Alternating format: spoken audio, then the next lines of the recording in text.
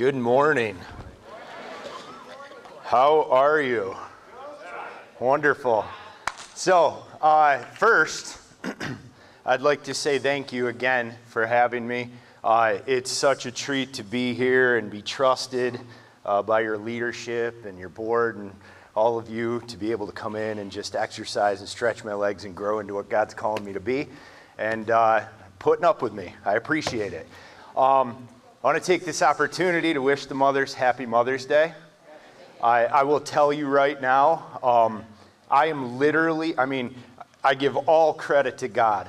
All credit to God, 110% to God, but I also would say that God, through my mother on my behalf, is why I'm here.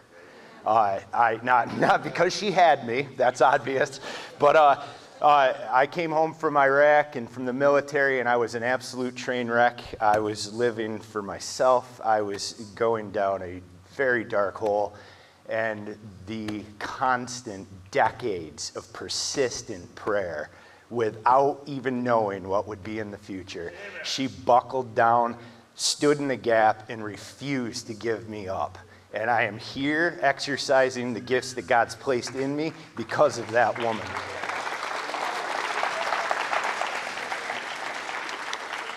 My wife, we have a 1-year-old.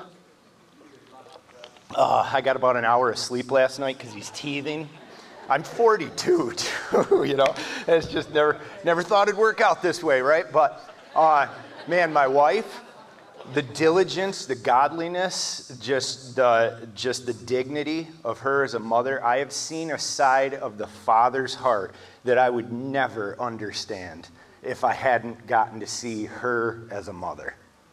The love of a mother. You guys are incredible. You have such a huge place in the kingdom of God. And I always say this every time I come in here, what happens in your house matters more than what happens in the White House. What you guys are doing in your home with your families matters so much to the kingdom, to the community, to the church body, in your family. So I'm just going to do this. Do we have mothers in here? Can we stand up? We're going to honor you really quick.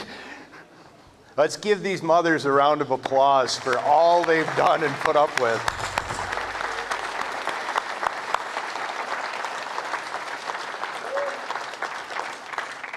Like they say, there's no hood like motherhood, right?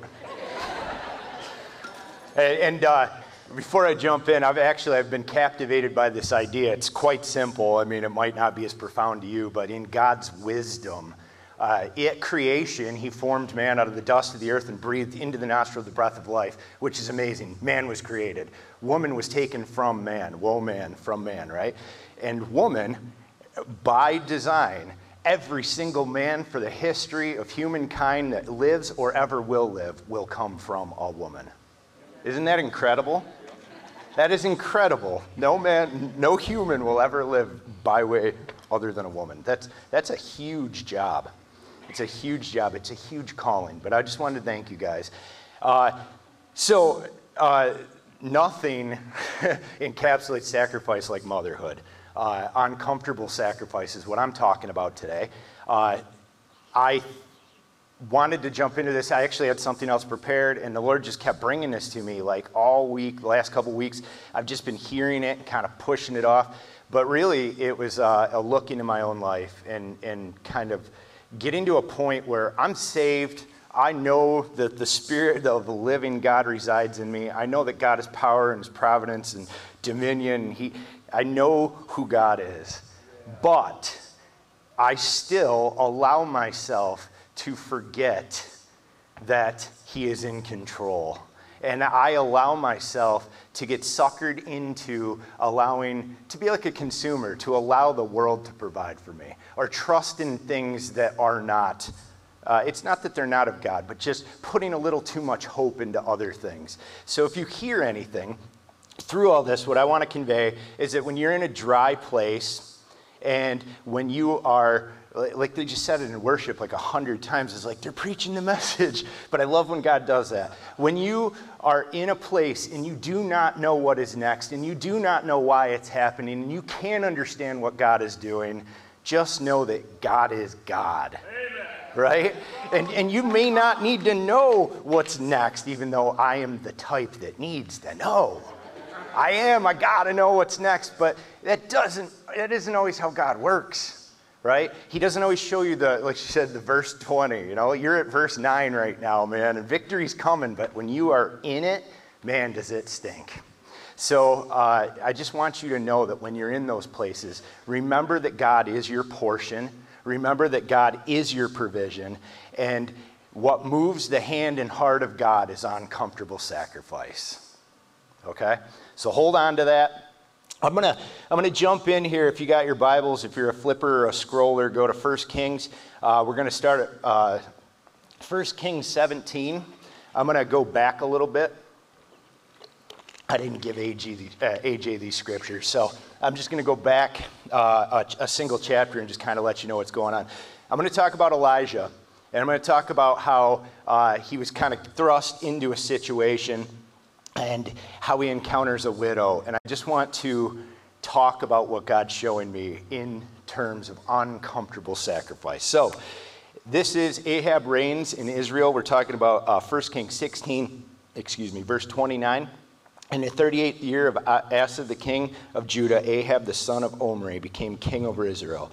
And Ahab the son of Omri reigned over Israel in Samaria 22 years. Now Ahab, the son of Omri, did evil in the sight of the Lord, more than all who were before him. And it came to pass, as though it had been a trivial thing for him to walk in the sins of Jeroboam, the son of Nebat, he took a wife as Jezebel, the daughter of Ethbaal, king of the Sidonians. And he went and served Baal and worshipped him. 32, this is where we pick it up. Then he set up an altar for Baal in the temple of Baal, which he had built in Samaria. And Ahab made a wooden image. So this is the beginning of where we're going.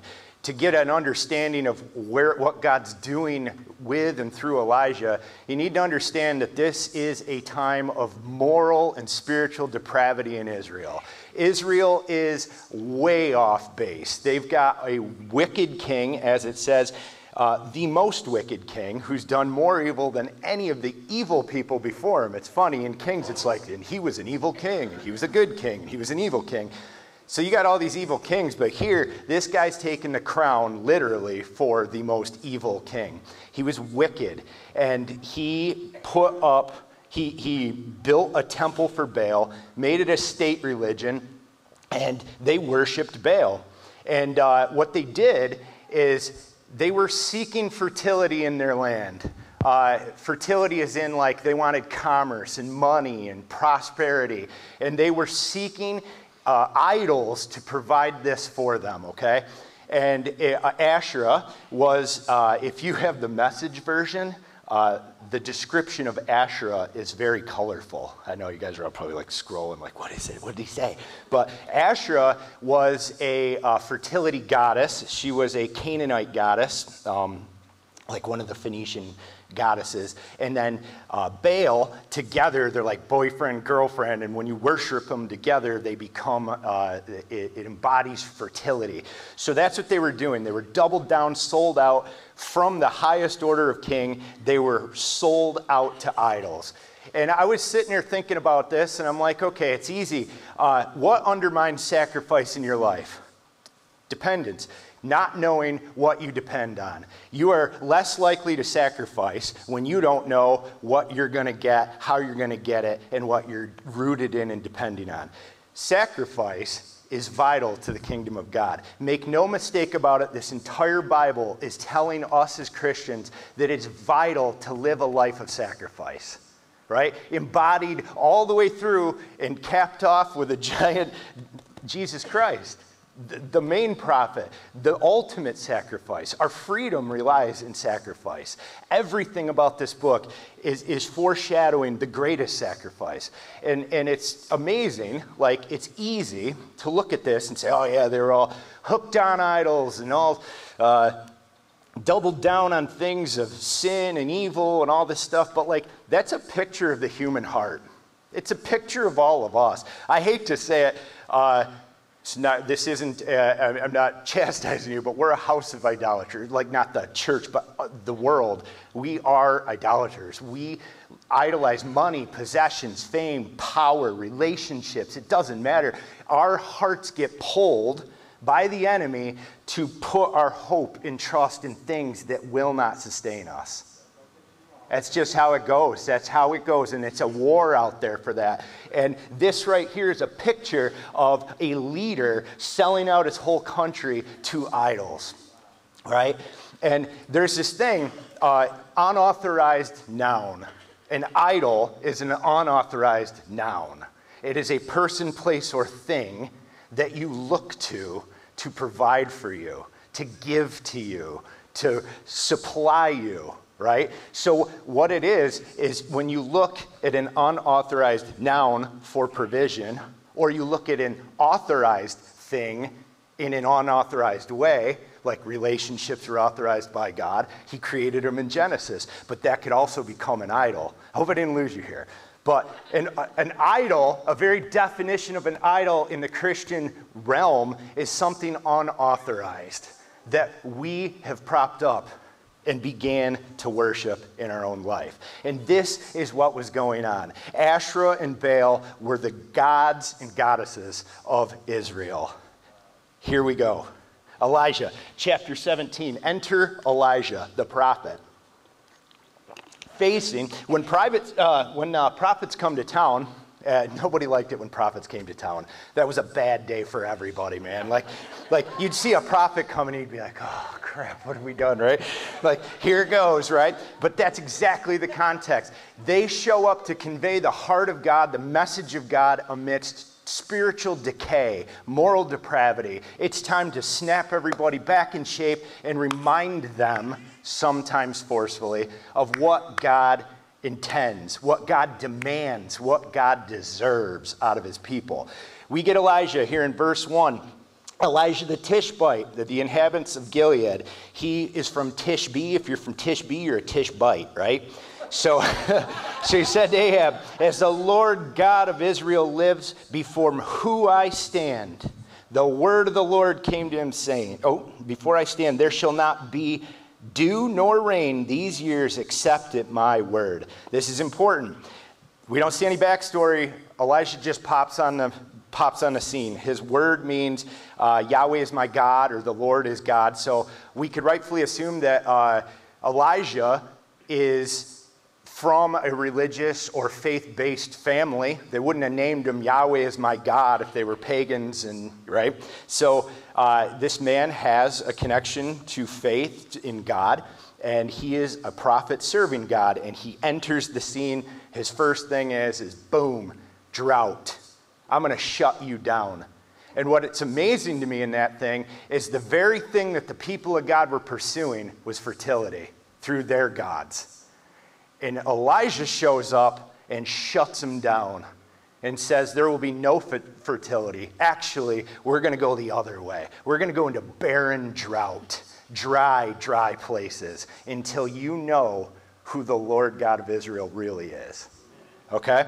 So Elijah shows up, shuts him down. And this got me thinking, don't be surprised if you got your heart set on something, your hope invested in something, or your hook set into something, and God shuts it down if it's unholy.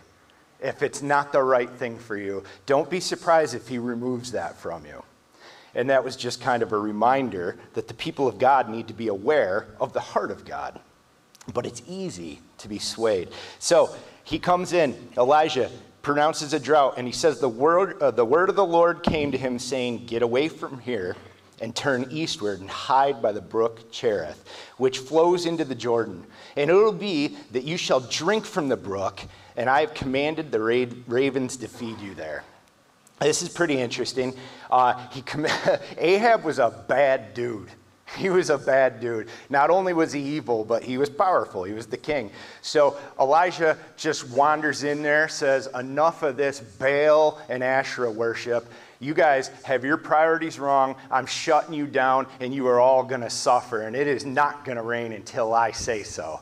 Well, when you say it's not going to happen until I say so, you better leave so that they don't make you say so, right? So he gets out of there, and God tells him, I'm going to protect you, and he gets him out of town, tells him to find this brook. Now, it's kind of interesting. A brook, free-flowing water. He just pronounced a drought, okay? So God supplies him. Here he is. You can only assume whether he was compelled by the honor and glory and righteousness of a holy God to call a drought over the land, or if God told him to do it. It's unclear. It doesn't tell us. But all I know is he was obedient.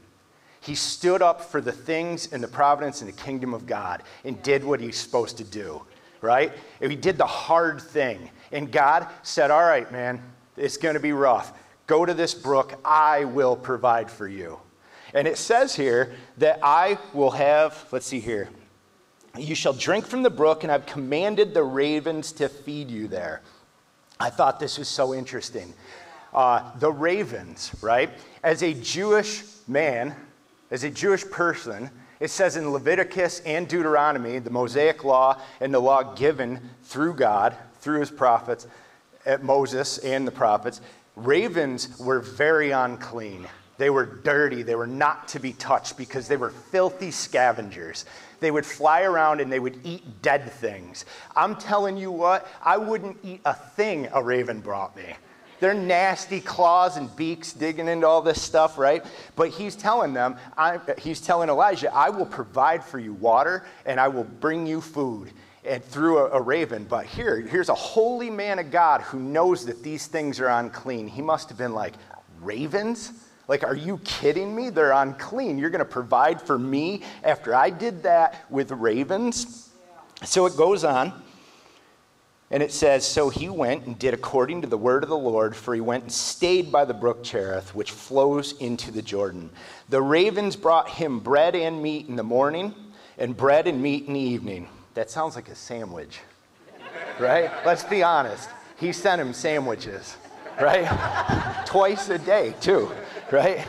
And they drank from the brook. And it happened after a while that the brook dried up. So he pronounces a drought.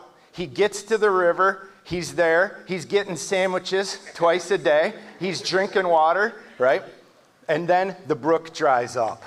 How many times have you been there as a Christian? Just being honest, this hits me. This hit me different when I was reading this. I was like, how many times have you put your foot out trying to do what you think that the Lord's trying to tell you to do, that you've been obedient and you followed him and the wheels fall off anyway? Right? Things go dry. Spiritually, financially, relationally, professionally, name it. Things go dry. Right? This hit me when I was reading this. The Lord used a filthy, dirty raven to show Elijah that even the unclean, terrible things that are present in your life still submit to a holy God.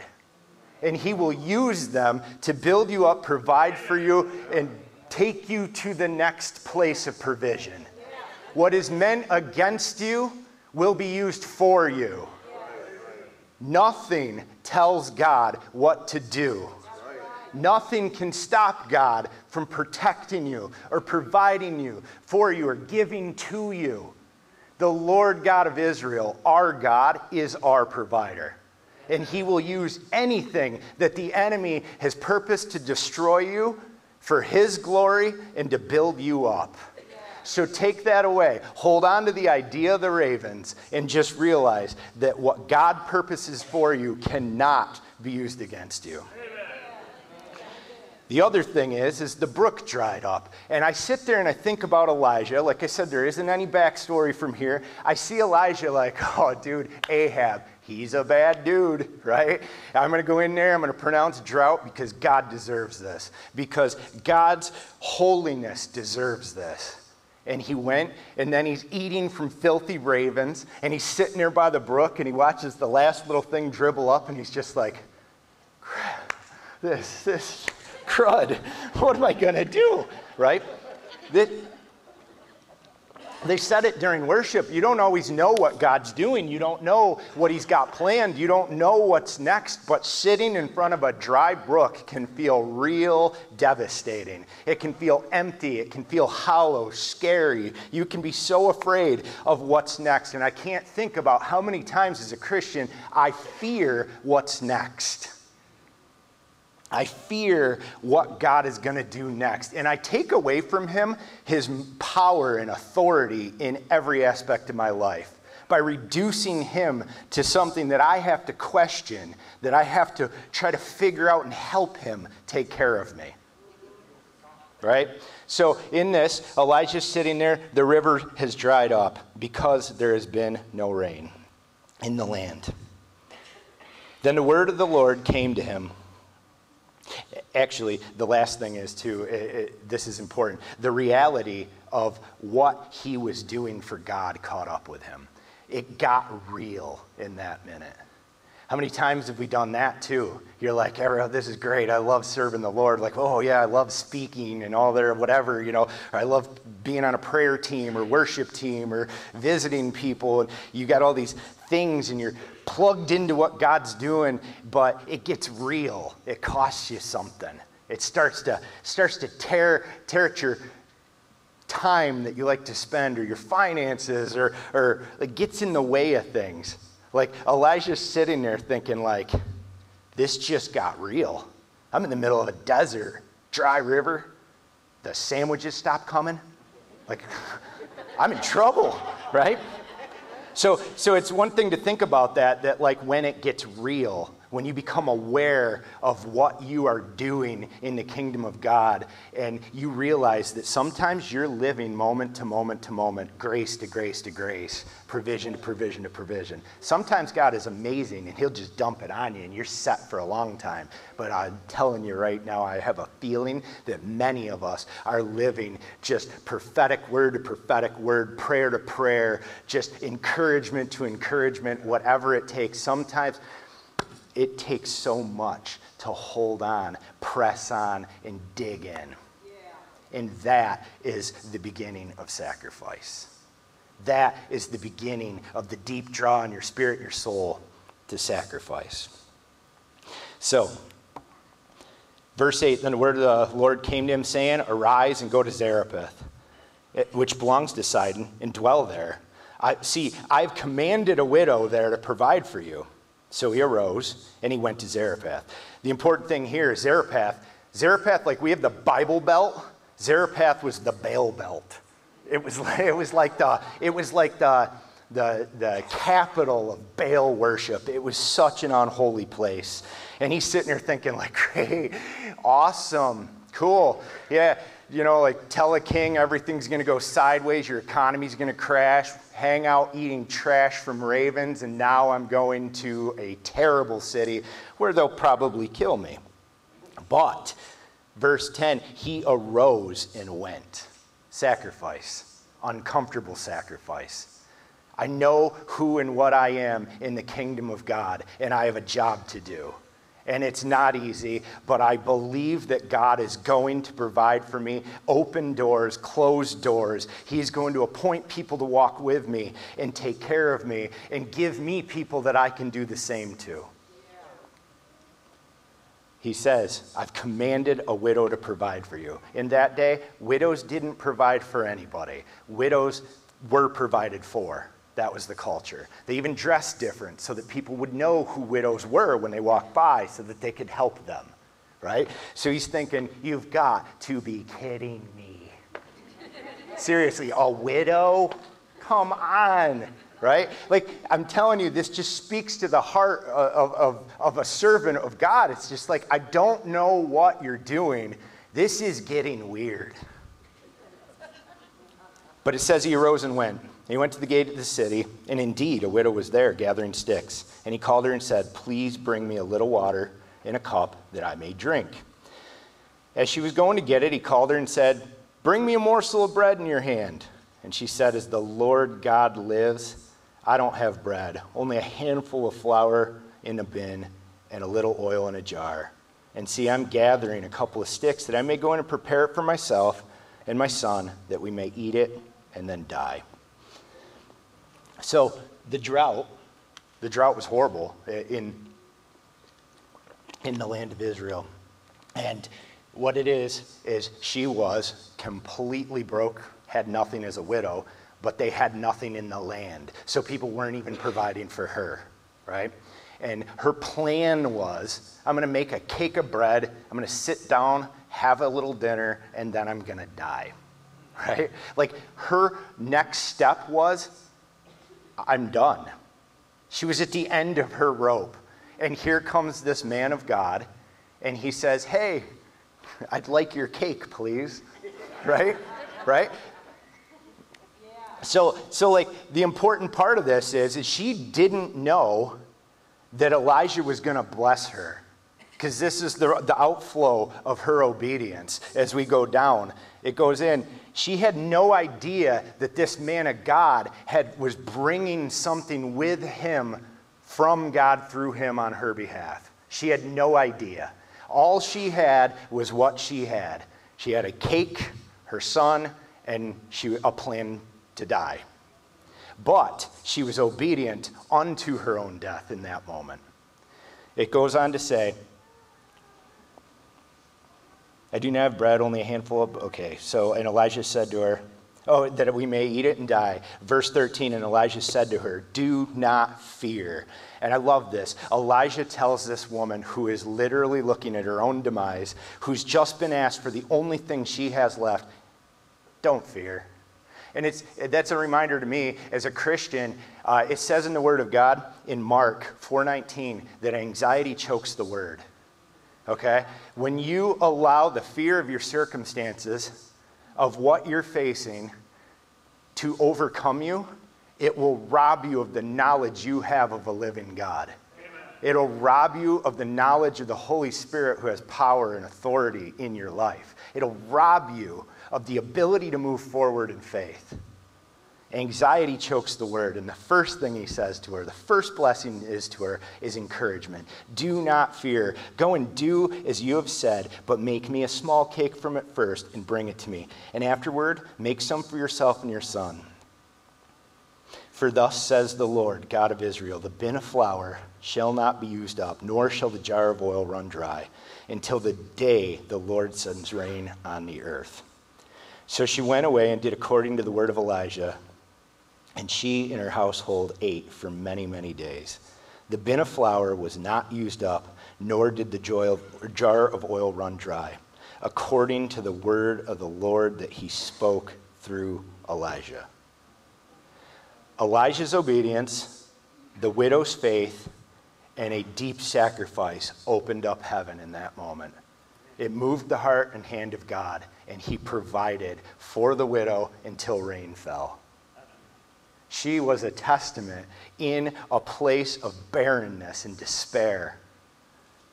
I think it's amazing, too, this actually just hit me this morning, that this widow, in her faithfulness, in her obedience, in her sacrifice, to give whatever she had, because it said God commanded her. We have no mention of the discussion of God talking to this woman, saying, a holy man of God's going to come and you're going to give him everything you got. We don't know what he said to her, but we just know that God said, I've commanded a widow who will take care of you.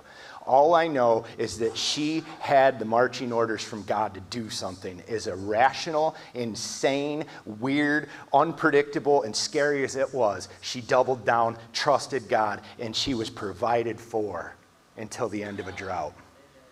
Right? Obedience and sacrifice move the heart and hand of God. This is important, because the will of God will never lead you somewhere that he cannot provide for you.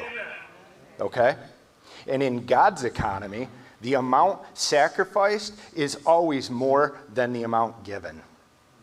God wants sacrifice. He calls for us to live a life of sacrifice. Sometimes that's uncomfortable sacrifice. Sometimes it's standing in the gap, doubling down, and trusting in the verse 20, like she said, when you're only at verse 9. I have no idea how God's going to pull through. I don't know what he's going to do or what he's purposed or what he's ordained, but I know who he is, and I have marching orders from my God.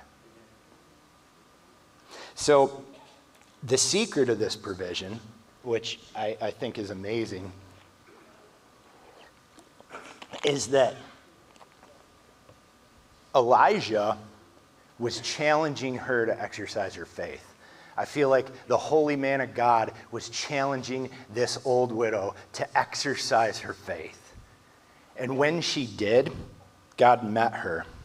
And it made me think that when you create faith in someone else, they create faith in you. And they create faith in someone else, and they create faith in someone else. And that, to me, is the embodiment of Luke 6:38. Give, and it'll be given back to you. In God's measure, pressed down, shaken up, and running over. For the same measure that you use it, it'll be measured back to you. So this tells me that as in a world of uncomfortable sacrifice, that if we move in faith and not just talk in faith, that God will meet us in supernatural ways. And every one of us have places where we're standing before a dry brook, just sitting there like, what, are you kidding me, God? I've been praying for 25 years for this? Right? Like we just don't know what's next. Like I said earlier, like my mom, decades of praying for a kid that was running out, trashing his life, trashing his reputation, trashing everything that God put and deposited in my life that was positive. She watched me just forsake it all, totally ignore the words spoken over me, the things planted in me. She watched me totally give up on myself. She had no idea what the Lord would do, and neither did I. But when you speak in faith, it opens up doors. When you sacrifice and double down and pray for your lost family, pray for jobs, pray for people that are hurting, step into their life, give your time, and trust that a radical God of heaven is present and willing to get involved. When you believe in that, when you trust in that,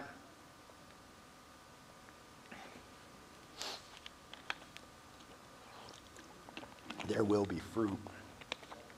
There will be a ton of fruit in a dry and arid desert land with no hope, with no future, with no vision.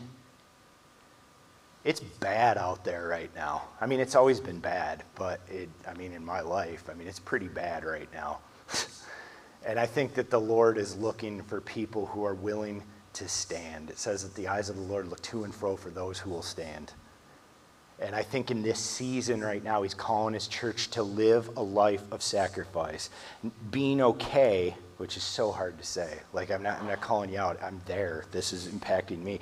But trusting supernatural provision is so hard, but we have to be the type of people who are willing to trust God through the press of life, through the velvet vice of what God's doing. The last thing that I really want to land here is that Elijah's journey, he went from like Jezreel to Sereth to Zarephath. He sat by the brook Cherith. He made this journey. And what really lands is that this whole journey, God was making Elijah stronger and stronger and stronger and stronger. And the very next paragraph in the Word of God of where we're leaving off, Elijah revives the widow's son. The widow's son falls ill and dies. She has served God. She had done what God asked her to do. She had been faithful. She was a Gentile. She was not an Israelite, a woman of one of God's people. And she did what God told her to do, and she suffered. And she sat there and said, I don't understand why you have come to my home and you have judged my sin and that my son has died. She was obedient and still faced a terrible, terrible thing. But in that moment, the person that God had put next to her had been growing and growing and growing and getting stronger and getting stronger and getting stronger. And through his strength through God, he revived the widow's son. He raised her son from the dead. He went on to go to Mount Carmel after this. He killed the prophets of Baal. He tore down the altars of Baal, rid the whole nation of Baal and Asherah, destroyed the temple, destroyed the altar, killed the prophets of Baal, and then he called down fire from heaven. That's Elijah. But it took dry brook, eating from ravens, standing before evil men who hated him, who wanted to kill him, trusting in the provision of a widow, facing the reality of what he was in, the service to God. He pronounced the drought and he suffered from it. It was his drought. It's not always clear what we're doing, why we're doing it, or how we're doing it, but we have to trust that the hand of God is with us. You have to trust that he's leading you, that he will protect you, that he will provide for you, and that he will draw people next to you that have been going through dry brooks, dry times, and suffering food from ravens. You're going to have to trust that God will bring people alongside of you that have been growing very, very, very, very strong through what life has dealt them. And it is through their faith and their obedience and a little bit of your sacrifice that the hand of God moves, the heavens open up, and miracles happen. I want you all to know today that the Lord God of heaven loves you. He loves you so much, there is nothing that will stop him from working and moving in your life. I am a control freak. I love to know how things are working and how they're going to work. But I think God hides that from me because that becomes an idol in my life. It prohibits me from trusting fully, from giving fully, to letting go and letting God. I just want you to know that sacrificial living could be the greatest thing that ever happened in your life or the life of the people around you. It is also the greatest testimony to the glory and power of God. And I want you to tap into the Lord, and I want you to lean in and dig in. He has insane love for you, and he is your only source. You will, I am not speaking this over you, I'm just telling you, you will encounter dry brooks. You will question God, but he will show himself powerful. This morning in the shower, which is really weird, the Lord told me, when you are weak, I am strong. And if there's anything you need to hear, it's that. When you are weak, he is strong. You're sitting next to a brook, waiting for the next step.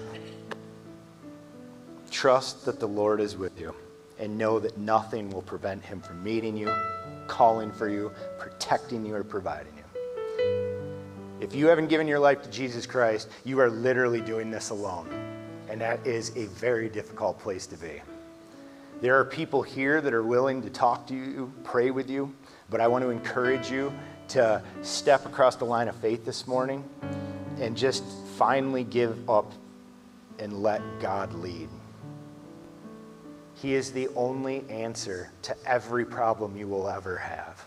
I can't tell you that the way he does things will eliminate that feeling of fear and concern, but it may change the way you view these things. We need Jesus to live fully and be fully who and what we were created to be. So I encourage you to cross the line of faith and just tell him today, Jesus, I give you my heart. It's not the only conversation you need to have with him, but it's a start. Let me pray for us. Father God, I just thank you so much for this assembly of believers. Lord, we have no idea how you do things, how you purpose to do things, why you do the things you do, but we do know that you're good, And we do know that you are a loving God who has had your eyes and your gaze set on us since the day we were formed. You were involved in our formation in the womb, and you will be there to meet us face to face when we enter glory. You are so invested in our life, God. I just pray that you touch the hearts and minds of the people here right now in the name of your Son, in the name of Jesus, and you just tell them and start to call them and tell them that you are their only provider, and that anything in our lives that prohibits us from giving up fully into your plan, Lord, just take it away. Remove it. Remove anything that keeps us from depending solely on you. Lord, I just pray for this body, this church, in this region, that their ministry continues, that it bears much fruit, that they're just bound together very tight in unity, said in John, in the Word of God, that you pray that we are together as one. Lord, I just pray that over this assembly. Lord, I pray that you speak into individual circumstances right now that are just mountains. There are people facing absolute mountains right now, and we declare in the name of Jesus that you will decimate those mountains. You will crush them into rubble, and you will liberate people. You will give to them what they need, not necessarily what they want. But Lord, I just pray that your glory and your righteousness is seen through your mighty hand and your movement. Lord, we surrender to you completely. Lord, show us where we can make uncomfortable sacrifices, where we can display your glory and power. In Jesus' name, amen.